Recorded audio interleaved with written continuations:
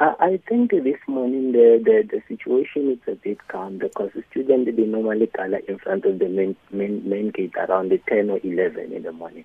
But then yesterday something happened at night after the management gave student feedback regarding their memorandum. I heard that there was a confrontation between the student and the security personnel, and then some students ended up being arrested because they ran to certain residences, as I heard.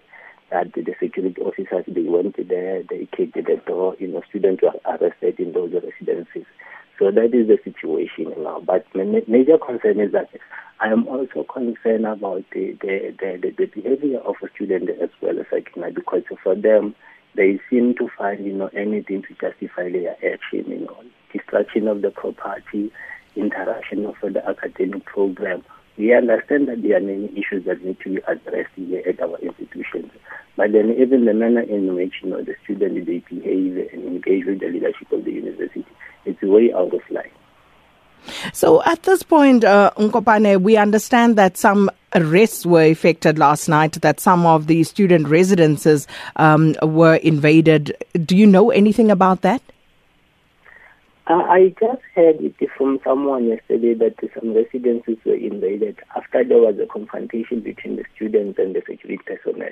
And then students ran to those residences for hiding. So I heard that the security personnel had to go there and then arrested those students who had the confrontation with them.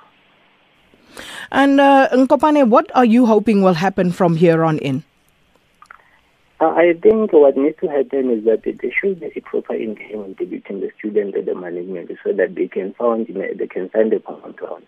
Because what I also notice is that the students, they also push their agenda at all costs. No matter how hard the management is also trying to meet them halfway.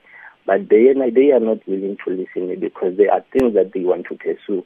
But then one thing that we also need to ask as a student, is that who's going to benefit at the end of the day after everything that is unfolding before us, and who is going to benefit at the cost of who?